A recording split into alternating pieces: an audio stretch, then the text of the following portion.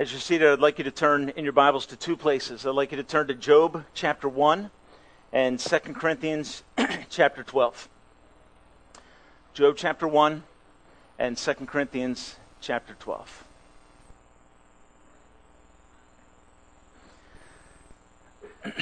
A couple of introductory comments, and then I'll get into reading for us from Job chapter 1. Over the last few weeks, we have been looking at the topic of our adversary, the devil, with the hope that in the end, our attention would be turned to Christ.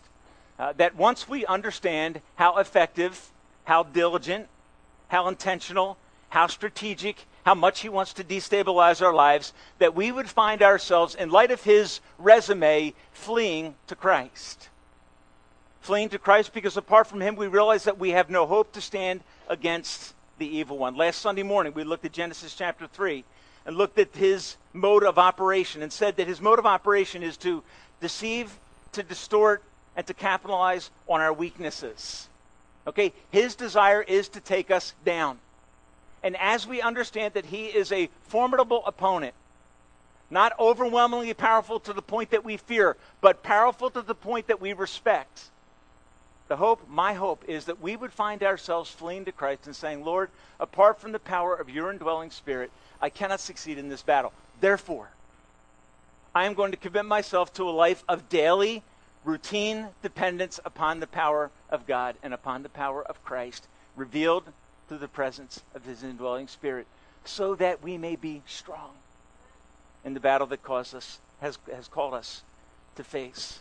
And I hope this thought resonates in your mind. This is, from the first 2 weeks, this is what I hope resonates in your mind. Respect, not fear. Respect, not fear. I am not going to turn and run in the face of the evil one. But instead, as Ephesians 6 and verse 10 says, take your stand. Take your stand, my friend. And be strong in the face of the opponent that we have. In light of the topic and discussion of our adversary, the devil, C.S. Lewis made this observation. He said, we tend to err in two directions. We tend either to take him too seriously or not seriously enough. And I think there's a lot of wisdom in that. This is the kind of topic where you need to strike a balance in your life. And it's what I mean when I'm saying respect, not fear. Strike a balance. Realize the reality of his opposition, but realize that he is not ultimately and infinitely powerful. He is limited in his capacities. He is limited in his presence. Does he have evil ones that help him? The realm that we know of, biblically speaking, as the demonic world. The answer is absolutely yes. So we cannot ignore him. Nor can we take him too seriously. We must gain and appropriate a balanced understanding of our adversary, our opponent, the evil one. The theme that I would like to discuss this morning is this. And this is, I'm going to make this assertion, and then I'm going to seek to defend it from the Word of God. Okay? If you are a devoted, committed Christ follower, if you have said, Lord, my life is yours. I trust you as my Savior. I rest in you for my forgiveness. I trust in you to live a life that is going to glorify you. If you take on an offensive posture, meaning I'm not going to sit back in the shadows of the Christian life. I am going to go out there and aggressively seek in the power of God to advance the kingdom of Christ. If you make that decision, you say, I am no longer going to sit in the shadows. I'm going to get off the bleachers and go onto the field of God and advance the ball that is the kingdom of God into the enemy's territory. If you make that decision to take your stand, okay, here's what I can guarantee you. You will face a certain an effective degree of opposition from the evil one. Effective Christians are likely, and this is the assertion I want to make, effective Christians are likely to face attacks, intensified opposition from the evil one. Be reminded that he is a living enemy, that he is crafty in a way that seeks to destroy our commitment to advance the ball. Okay, that's his desire, to stand against everything that God is seeking to do through and in our lives, and I mean that in every sphere of our existence. John chapter 16 and verse 33, this is the way Jesus brought it to his disciples. End of the discourse that he gives them prior to the crucifixion. He says, I have told you these things about the opposition of the evil one and about my indwelling presence, so that you may have peace. In this world, you will have trouble. It's fascinating, isn't it? I have told you these things about my presence and about the evil one so that you may have peace. In this world, you will have trouble. Okay, it's fascinating because it is an apparent contradiction, isn't it? What it means is the Christian life, an offensive Christian life that is seeking to advance God's kingdom and God's work, is going to experience opposition from those that don't want the ball to be advanced. Okay, so as you step out, Jesus says, I want you to be of good courage. I don't want you to be afraid. I am with you. In this world, you will have trouble. But I also want you, in the midst of that trouble, to be experiencing a peace from God that defies explanation, that passes all understanding. Here's what he says to produce peace in the hearts of his disciples. He says, take heart. I have overcome the world. Now just think about that. In this world you will have trouble. I want you to have peace. Take heart. Take your stand. I have already overcome the world. Now folks, when does he say that? He says that prior to the crucifixion. Prior to the display of his power, he is absolutely confident in his Father's capacity to overcome the assault of the evil one that will lead to his death. And knowing that that will be overturned, he looks at his disciples and said, in this world you will face trouble. But be of good cheer and be people of peace, because I have overcome the world. You know what he wants us to do? He wants us to be people that understand, yes, we have an adversary, but he has already been dealt the death blow through the cross of Christ. And through the resurrection of Christ, the power of God is put on display for every believer. And he wants us to be people of an enormous degree of confidence as we face opposition in every sphere of our existence, because we know the end of the game. Okay, look, we all get put back on our heels. Sometimes, I think in football, John Slack told me they call this being pancaked, when somebody just runs into you and lands on top of you. I can imagine having that happen to me by John Slack. Okay? I know what it is to have that happen to me with the evil one. I know what it is to be picked up and pushed back.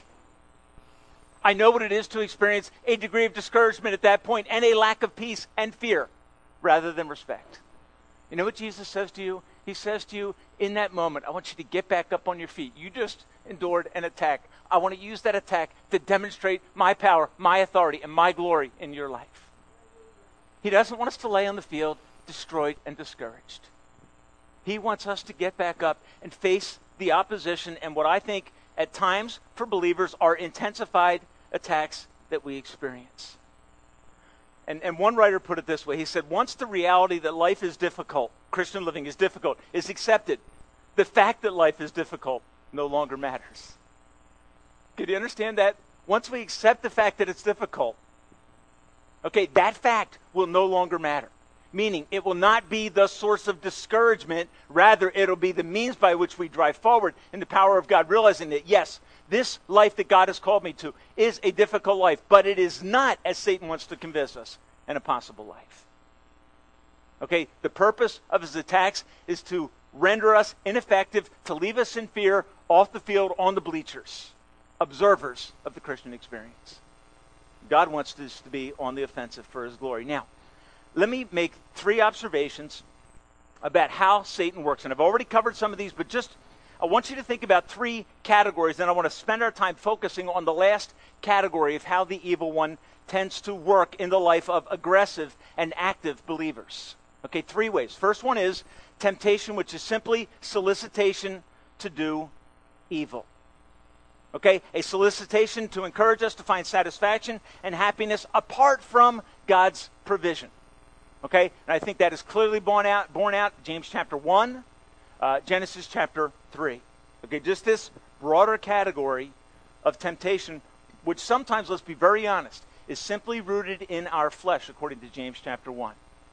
All right, what does James say? Everyone is tempted when he is drawn away by his own lust, his own flesh, and enticed. Okay, so there's a sense in which the temptations and struggles that I'm facing are rooted in my flesh. But what does Satan do? Okay, he prowls about looking for weakness in our lives and then seeks to attack us at those points. So, first category is this idea of temptation. Second category, I'm just going to use the word opposition. Some people will use the category of being oppressed. Okay, and probably if you've been around biblical Christianity long enough, you've heard of the fact that he is our adversary, the devil, our opponent in a court of law seeking to take us down, but he is also an oppressor. Okay, someone who seeks to steal joy from our Christian experience. Now, what I want to say is this. If James chapter 4:7 says this, submit yourselves therefore to God, resist the devil, and he will flee from you. Okay, that submission to God should be the daily experience of every Christian, correct? We should just be aware that I need to submit myself to God on a daily basis. Why? Because I have an opponent out there that I need to resist in the power of God, not in my own flesh. I would argue that living with some degree of opposition from the evil one, or sometimes what people will describe as a feeling of oppression, a more acute sense of his presence, okay, is normal Christian living. Okay? Why? Because he prowls about seeking to destabilize, create fear, and take down. Okay? So just there's this reality that I believe is the normal Christian experience. I think it's revealed in the category of temptation. I think it's revealed in the category of opposition. When you are seeking to do good things, you will not sense that the evil one wants you to do them. Okay? So, category of temptation, category of opposition. Now, here, I just want to address one question that comes up in this discussion of oppression or opposition. Some will also use the word to be demonized. Okay? Here's the question that comes up. Okay, is it possible for a believer to be inhabited by or indwelt by the Spirit? Can we be demon-possessed as Christians? Okay, that's a question that people ask. Okay? My answer is found in the verse that I gave you on a card last week, and there's some on the table in the back. And I want to encourage you to memorize 1 John chapter 4 and verse 4. You are from God, little children, and have overcome them. When? Already. Okay, you are from God and have overcome them already, because greater is he that is in you than he that is in the world. John speaks to the believer about the indwelling presence of the Spirit of God that is greater than any other force or any other authority that seeks to gain access into your life. So here's the picture. He cannot come inside of you because Christ has taken up residence by his Spirit. Okay, he can, however, oppress, can tempt, can create strong senses of opposition to your Christian experience. So as you begin to seek opportunities to advance the ball in the Christian life, to go on the offensive, to serve God more, here's my warning to you. Okay, if you say yes to God and say, I am going to be more determined about my Christian experience, I am going to stop sitting on the bleachers, I'm going to get on the field and begin to seek to advance the ball.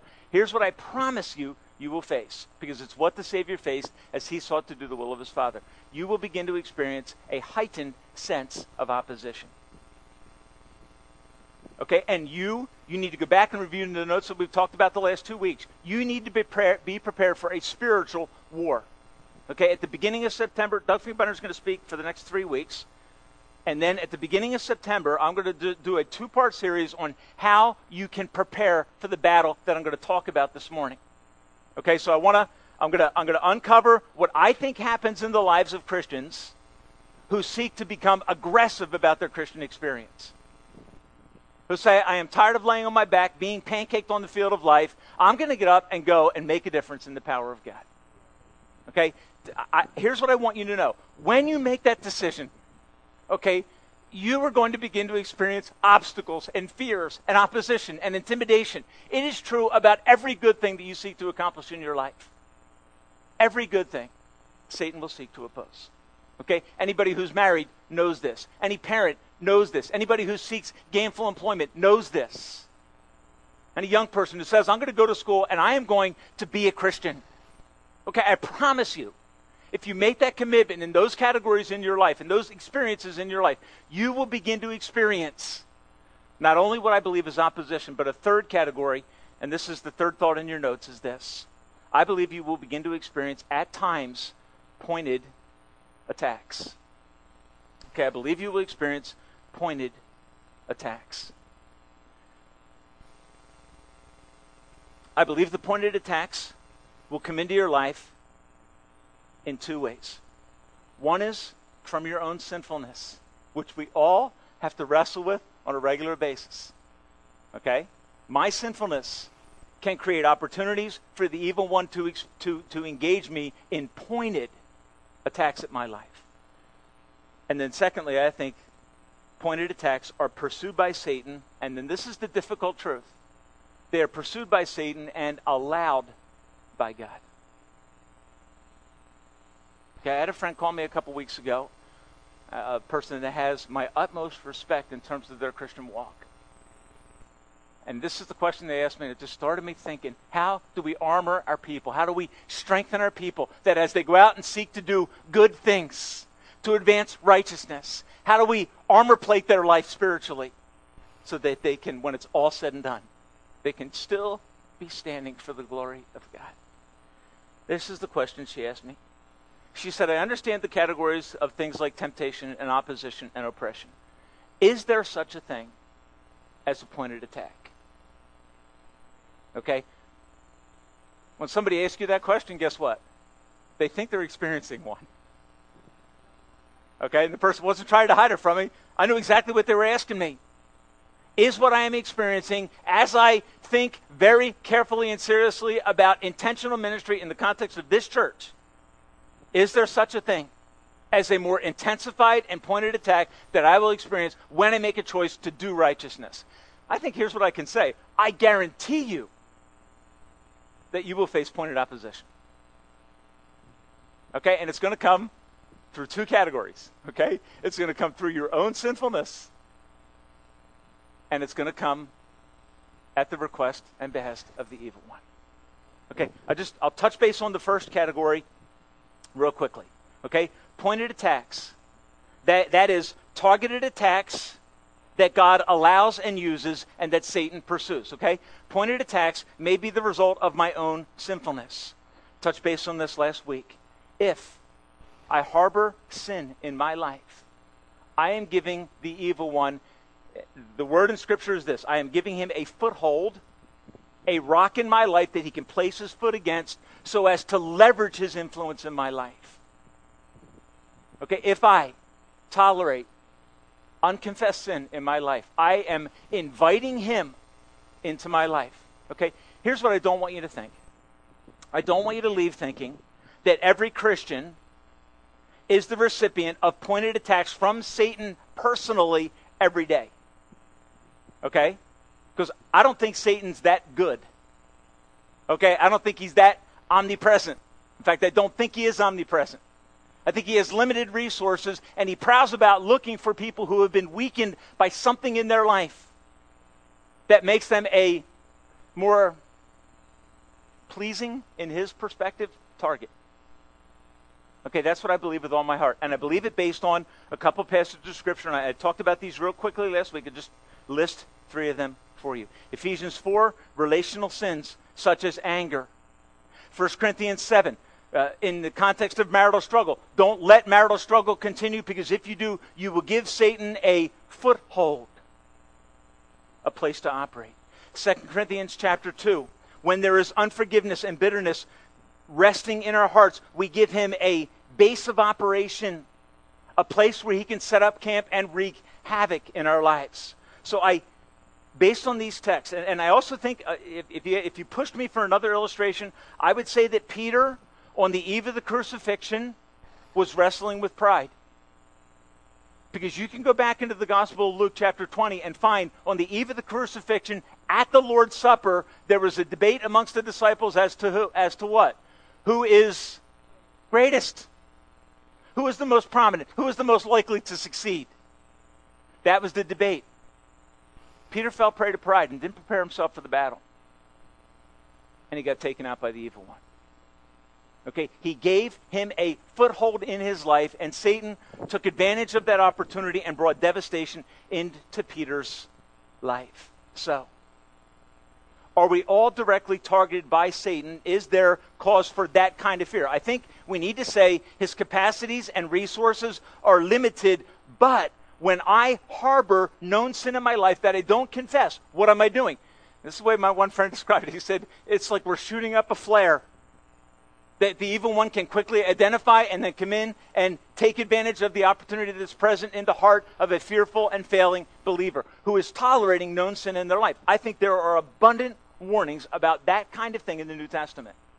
Okay, so if I just become lax in my Christian life, become carefree and careless, and don't rest in the power of God, I end up where Peter is. Jesus says to Peter, Peter, watch and pray so that you don't become captive to temptation. Be aware. Okay, normal Christian living. In my sinfulness, I may give to him an opportunity. I may invite him into my life. My challenge to you in light of the pointed attacks that come from our own sinfulness is this. Don't give him opportunities. Don't give him places to work in your life. Don't harbor unconfessed, unaddressed sin in your life. He is aware of those things. And I believe in those cases will come in and wreak havoc in our lives. The second place where these pointed attacks, I believe, occurs is when they are pursued by Satan and allowed by God. Okay, my response to my friend's question was, let me think about that. And I was with a brother in Christ. And I said, what do you think about this question?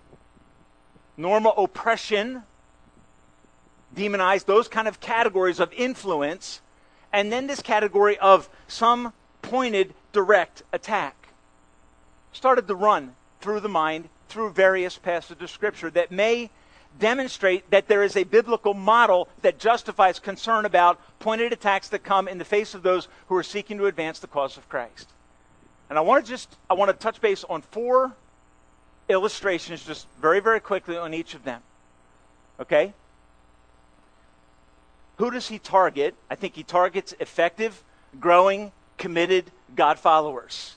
What is his aim in these pointed attacks? If such a category exists, what is Satan's aim in those attacks? And I think this is his aim. It is to destroy faith, trust, obedience, and usefulness. I believe his aim is to bind with guilt and fear and despair. Because when he has done that, he has rendered you utterly ineffective in the cause of Christ. I think that is his aim. I'll give you 4 examples of people that I think were targeted by Satan and were defeated for the glory of God. Okay, 4 categories. The first one, I believe, is Job. And I'd like you to look at Job chapter 1 with me real quick. Let's read through these verses. Job chapter 1, verse 6. Is this a pointed attack from the evil one? One day the angels came to present themselves before the Lord God, and Satan also came with them. The Lord said to Satan, where have you come from? Satan answered the Lord, from roaming through the earth and going back and forth in it. Then the Lord said to Satan, have you considered my servant Job? There is none like him. He is blameless and upright, a man who fears God and shuns evil. Now, what kind of person is that? That's the kind of person that Satan would love to destroy. Okay, that's the kind of person he would love to destabilize and destroy the testimony of. Satan, and you can almost hear the hiss of Genesis 3 here. Does Job fear God for nothing? Have you not put a hedge around him and his household and everything that he has? You have blessed the work of his hands so that his flocks and herds spread throughout the land. But stretch your hand out and strike everything he has, and he will surely curse you to your face. The Lord said to Satan, now here's what I want you to see. Pointed attack, pursued by Satan, allowed by God. Okay, now here's my conviction. In this sort of attack, Satan has a clear aim. You know what he wants to do? He wants to cause Job to disown God. He wants Job to give up his life of holiness. He is in direct opposition to those that seek to live that kind of life. The Lord said to Satan, very well then, everything he has is in your hands, but on the man himself you may not lay a finger. Then Satan went from the presence of the Lord. Let me just real quick tell you what I think Satan's aim is in this discussion and what God's aim is. Satan's assumption is very simple, isn't it? Job follows you because you bless him. When you go to chapter 2, Job follows you because you protect him. In chapter 1, God allows Satan to remove the blessings of Job. And you know what Job says? The Lord gives, and the Lord takes away. and he is still God. You see? The direct attack comes. When Job loses all his stuff, in the end, what does his heart cry? I have God. I have God. And he is all I need. And you can imagine the absolute bitter frustration on the part of the evil one. Because the assumption was, if I take those things away, he will curse you to your face and die. And Job's wife went right down that road. Questioned the integrity and goodness of God. You know what Job said? Blessed be the Lord. And then he asked for a more pointed attack on him physically. And he is physically attacked by the evil one. And in the end, Job's heart cry, his commitment is to say, God, if you slay me, I will trust you. Now, folks, here's what I can guarantee you. In the attack of the evil one, he did not aim to cause Job to become a man of deep faith in his absolute poverty. He did not want to hear from the lips of Job, if you slay me, I will trust you. You see, what was Satan's aim with Job? It is to get him to curse God and die. To destroy this glorious example of holiness and righteousness. God's aim is what? You actually have to go to the end of the book of Job to find out God's aim, don't you? At the end of the book of Job, you find God bringing Job, as it were, on the carpet and having a discussion with him about life, about creation, and then about two incredibly powerful creatures of God. And the point of the discussion that God is having with Job is this: Job, I created everything. I understand that you have deep, serious questions as you walk through this incredible gauntlet, this experience of suffering. But I want you to know, Job, in the end, I created everything around you. And then he gives the example of the behemoth and Leviathan, okay, which are just large, large animals that have incredible power and force. And what he's saying is, Job, I created everything, and I control everything. And what is Job's response? He's swayed by the attack, but in the midst of the attack, you can find these kind of convictions that are emerging from him. Though he slay me, I will trust him. I know that my Redeemer lives. I know I have an advocate on high. I mean, these are the things that are emerging out of this man who is being pressured and attacked by the evil one. And in the end, here's what Job says. In his attempt to accuse God of being slightly unjust in all that's happened, and we totally understand that. In the end, Job says, God, now I see you clearly, and I trust you more. In light of what you have revealed to me through this experience, my esteem for you, my trust in you is only heightened. Now, folks, here's what I can guarantee you. When Satan over-pursues in that kind of a way, he does not aim to cause us to trust God more. But if at the end of your circumstances that are difficult in your life, you can come to God and say, God, I know you in a way that I would have never known you before, and I trust you in a way that I would never trusted you before. You know what our response becomes? Very similar to Job.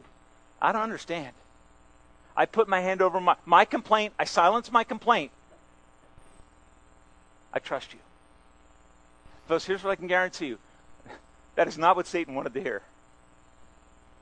But it is what he heard from a man who experienced an attack from the evil one that was pursued by Satan and allowed by God. Okay? Satan's aim to destroy his faith. God's aim to build and to sustain the righteous life of Job as a testimony to his sustaining and God-glorifying power.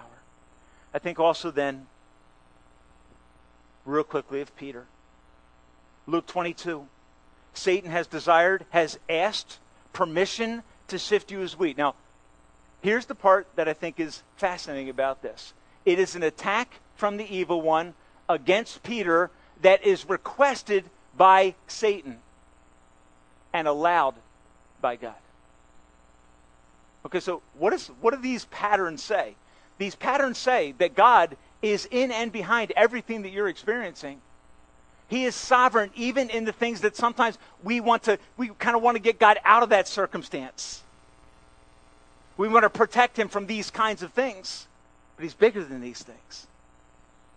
He's bigger than these things. And so in Peter's case, there's a request on Satan's part to shake him and to destroy. His aim, I believe, is to destroy Peter's confidence and Peter's usefulness. Okay? If I can shake him hard enough, he would no longer be useful to God's kingdom. That is Satan's aim. God's aim, I think, is revealed in the prayer of our Savior in Luke chapter 22, verses 31 and 32. He says, "But Peter, I have prayed for you so that your faith in this attack may not fail." And then he predicts his return. "And when you have turned back, strengthen your brothers." Now, what is all of that saying? Peter, you're going to experience a direct, targeted attack from the evil one. Here's what I want you to know, Peter. I have prayed for you. And when you return, which is implied in the prophecy, is this implication, strong implication, that you're going to turn back. And when you turn back, I want you to be a leader. And when it's all said and done, what happens? Peter comes back so strong. He is the lead apostle. Until Paul is saved, Peter is the lead apostle of the 12. He is the strongest, most consistent, courageous proponent of the gospel of Christ. What was that the result of? It was the result of the shaking that he went through, that Satan pursued and that God allowed, so that in the end, Peter would be a stronger and better man. Satan's aim to destroy Peter's usefulness, and his courage. God's aim to strengthen Peter so that his faith would not utterly collapse.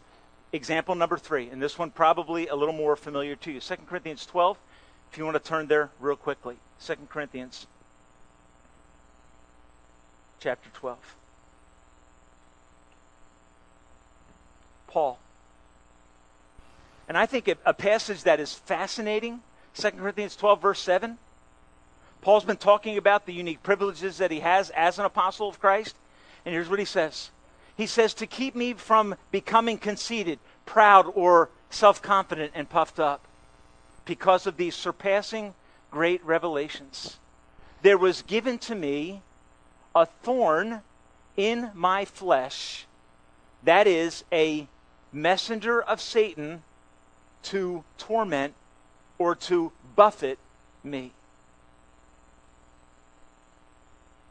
Sought by Satan, allowed by God. Okay, it's the third time in Scripture I can identify this pattern. I think there are others also. But I think this is another very clear example of a man who was committed to serving God faithfully, who experienced, in light of that commitment, a greater degree of attack and opposition. Folks, I think the pattern can be clearly established from the Word of God. What is Satan's aim in coming against Paul? Well, verse 7 tells you the aim: to torment him, and the word literally means to buffet, to beat back, to subdue and destroy, to discourage. Satan had a flawed assumption that pressure would weaken Paul and that he would eventually give out and cave in to the pressure. So he seeks permission. Permission is granted by God and allowed by God. What is God's aim in this attack? Look at 2 Corinthians 12 and verse 8. Here's Paul's response. 3 times I pleaded with the Lord to take it away from me. But he said, "My grace is sufficient for you. My power is perfected in your weakness." Paul, Satan's attack is serving to bring you to the end of yourself. And at the end of yourself will be the beginning of an infusion of my power into your life that will cause you to be better with the struggle than you were without it. Right? That's the outcome of this situation. Did Satan aim to make Paul a more God-dependent Christian man? Okay, the answer, it becomes very obvious as you study it, doesn't it? He seeks permission to attack. God grants permission to attack because God knows the outcome of the attack. The lesson is this: I am better with the struggle in my life and through the struggle in my life than I would be without it. Is that the aim that Satan had when he attacked Paul? Clearly not. Here's a conviction that started to settle in my heart as I thought through this series of passages of Scripture. Satan is a classic over-pursuer. Okay? He over-destroys. He overbeats. All right, and when he does, what happens? He drives the people of God into his presence, where they find the strength they need. Which is why Charles Haddon Spurgeon in the 1800s said, "Blessed hurricane that drives me to my knees." Bless God for the experience that brings me to the end of myself and says, God, I have to trust you. So the attacks of the evil one that aim to destroy, to make us weak, to render us ineffective, when embraced by believers, actually produce the conviction of Romans 8:28. What does Romans 8:28 say? It says, "And we know that all things work together for good for those who love God and who have been called according to his purpose." Folks, I want to tell you something. That is not a shallow promise. That is a promise that for most people will only make sense in circumstances that cause them to see the reality and truth of that passage of Scripture. God can even take the assaults and over pursuit of the evil one and cause it to be an instrument that makes his children more dependent and therefore stronger. It's why the Apostle Paul would say in 2 Corinthians 8, 3 times I pleaded for God to take it away from me, but he said to me, "My grace is sufficient for you. In this circumstance, my power will be perfected in your inadequacy, in your weakness." Paul's response, "Therefore, I will boast."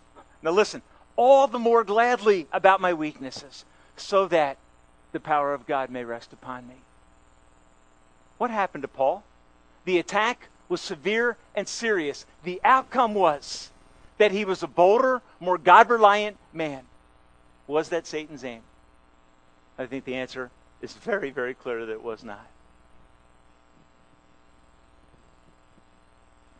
When you face struggles and difficulties, would you have the courage to say to God, God, why have you allowed this to come into my life? When you face struggles and what feel like more pointed attacks from the evil one, go to God. Don't immediately seek deliverance. Seek truth.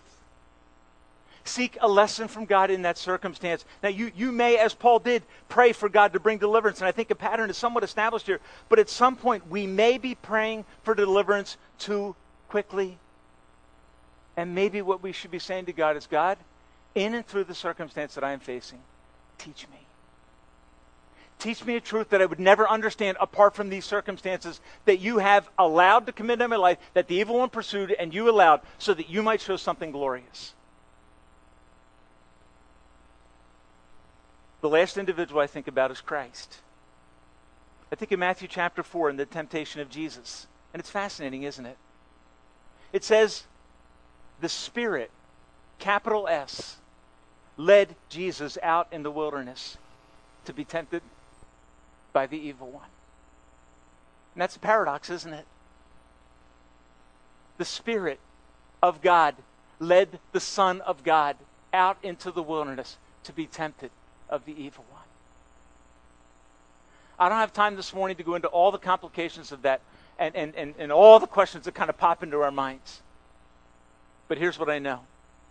I know Satan's aim was to seduce the Savior with trinkets, with small fractional promises that would never penetrate the heart of God.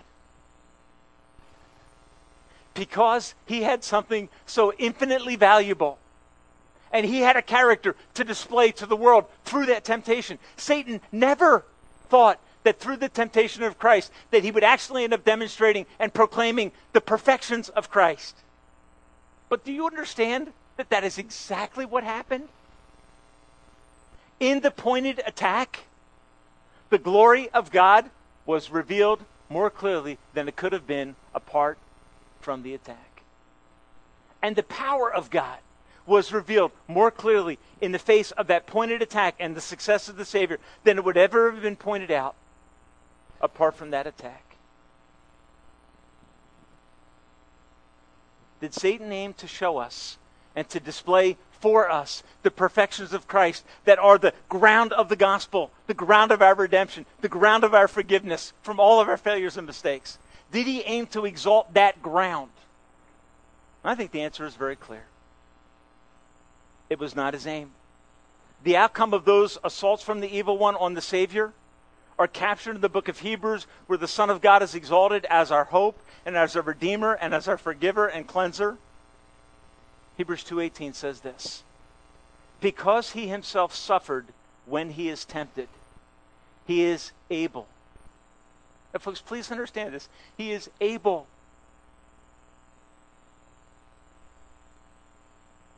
to help those who are being tempted, attacked, and oppressed. Why? Because he is not sitting in heaven saying, intellectually, I know what you're going through. No. He came and experienced my life. He came and experienced my temptations. He came and experienced the attack of the evil one for us. And perfectly responded to it. We do not. He did. And as a result, he is able to help us in the most unique way who are being tempted, if and when we flee to him in the face of attack. Hebrews 4:15 and 16. We do not have a high priest who is unable to sympathize with our weaknesses, but we have one who has been tempted in every way just as we are, yet in this way different, without sin. Therefore, in light of this life of Jesus and the perfections of Christ, that through his death, those perfections cover the consequences of our sin through his shed blood and offer us the hope of eternal life. Through that, here's what the writer of Hebrews says. He says, let us then approach the throne of grace with confidence, so that we may receive mercy and find grace to help us in our, and what's the next text, what's the rest of it say? In our time of need. Folks, you know what the text is anticipating? That you and I are going to experience opposition from the evil one. That opposition will at times be unbelievably fervent. And here's the hard truth. It is pursued by Satan. It is allowed by a sovereign God who aims to grow you and make you strong through the trials that he allows you to face. Now here's the wonderful truth. When he allows you to go into that trial, he does not push you into the building and close the door and say, good luck. All right? He doesn't abandon you to that. No, he says, you know what? We're going to go in there together. That's why Jesus says, I have not left you as orphans. I would never do that. Together, we will face, through and in my experience, the opposition and attacks of the evil one. And so, my point this morning, I think very simply, is this. We will experience attacks and opposition from the evil one. With Christ, we can succeed. There are examples of that in Scripture of people that did. And then Hebrews 2 picks up the example of Christ. Hebrews 4 picks up the example of Christ and says, in light of what he did for us, in light of his fighting temptation, let us approach the throne of grace with confidence in our time of trial so that we can find mercy and grace that helps us in our time of need. Now, I'm confident of this morning. There are some within our church who are going through unique and serious attacks. Satan's aim is to destroy your faith. God's aim is to make you the man, woman, and young person of God that he desires for you to be. And it is that wrestling match, that struggle that you're dealing with, is not seen as the kindness of God, but it is in fact the kindness of God. He did not avoid those kinds of sufferings in his own life. He endured them and is able, in light of that, to come and assist you in a way that says, I know exactly what you were going through. He is able to comfort those who are going through times of struggle. When you go through a pointed attack, a struggle, a battle with the evil one, ask God, what is your aim? What is the lesson you want to teach me through this struggle? Remember, in the midst of that struggle, that the victory through Jesus Christ is assured. Study Scriptures. Find people who wrestled through such circumstances and find your heart deeply encouraged through the Savior. Our overcome is certain because of the blood of the Lamb, Jesus Christ. When the disciples of Jesus in Luke chapter 10 went out and experienced spiritual warfare for the first time, they encountered an amazing degree of success. Remember when he sends them out, a group of 70, 2 by 2? When they come back, they are overflowing with joy. Why? They're overflowing with joy because what did they say? Lord, even the demons are subject to us in your name. And Jesus says, yes. And as you began to advance the ball, I began to see Satan falling from heaven. Precipitously, his end was initiated when the kingdom of God on earth was initiated by the first sending out of the disciples. And when they began to assault the evil one, even the demons were subject in his name. I say that for this reason. Satan is no appropriate opponent to a spirit-filled Christian. Respect him, don't fear him. But I want you to notice what Jesus says to his disciples. He says, I don't want you guys to go around thinking that the Christian life is all about power encounters. Okay, I don't want you to think that the Christian life is all about simply opposing the evil one. Here's what he says. He says, yes, it's good that the demons are subject to you in my name. But then he says this. He says, but rejoice in the fact that your name is written in heaven. Folks, look, the reason we can stand is because of 1 John 4:4. God lets the attacks. Are there any mysteries in the attacks? I'm going to tell you right now, absolutely. Absolutely. But when you begin to experience victory in the attacks, Jesus says, don't get caught up in the power encounter. Realize that you were assisted in that struggle because you were mine. Don't rejoice in this. Rejoice in this. Your name is written in heaven, which is very clear. You are owned by God. By the grace of God through the shed blood of Jesus, your name is written in the Lamb's book of life. You have the hope of ultimate, not temporary victory, not the casting out of the evil one. No, you will overcome him completely. And one day he will be cast into the pit forever. That is the glory of Christ that begins at the cross and that is ultimately revealed in the book of Revelation. They overcome him as he pursues by the blood of the Lamb. And their joy is that their name is written in the book of life. And folks, if you know him, engage in the battle. As you do, as you confront, remember, when you're afraid, when you doubt, when you don't understand the complexity of what God has allowed him to come into your life, remember that your name is written in God's book. That truth will change your life and will allow you to deal with the temptations, the oppression, and the attacks of the evil one. Because in the end, I know where I'm going. Because of the grace of God through Jesus Christ. Is your name written there? Do you know him personally? And if you do, our purpose in the Lord's table this morning is this. It is to celebrate what these symbols proclaim. Every time you partake of them. Jesus said, when you do this, you are proclaiming, you are making known my death until the day that I come. And when he comes, if your name is written in that book, the battle will be done. And the victory that we experience in Jesus forever will be secure. Father, would you help us this morning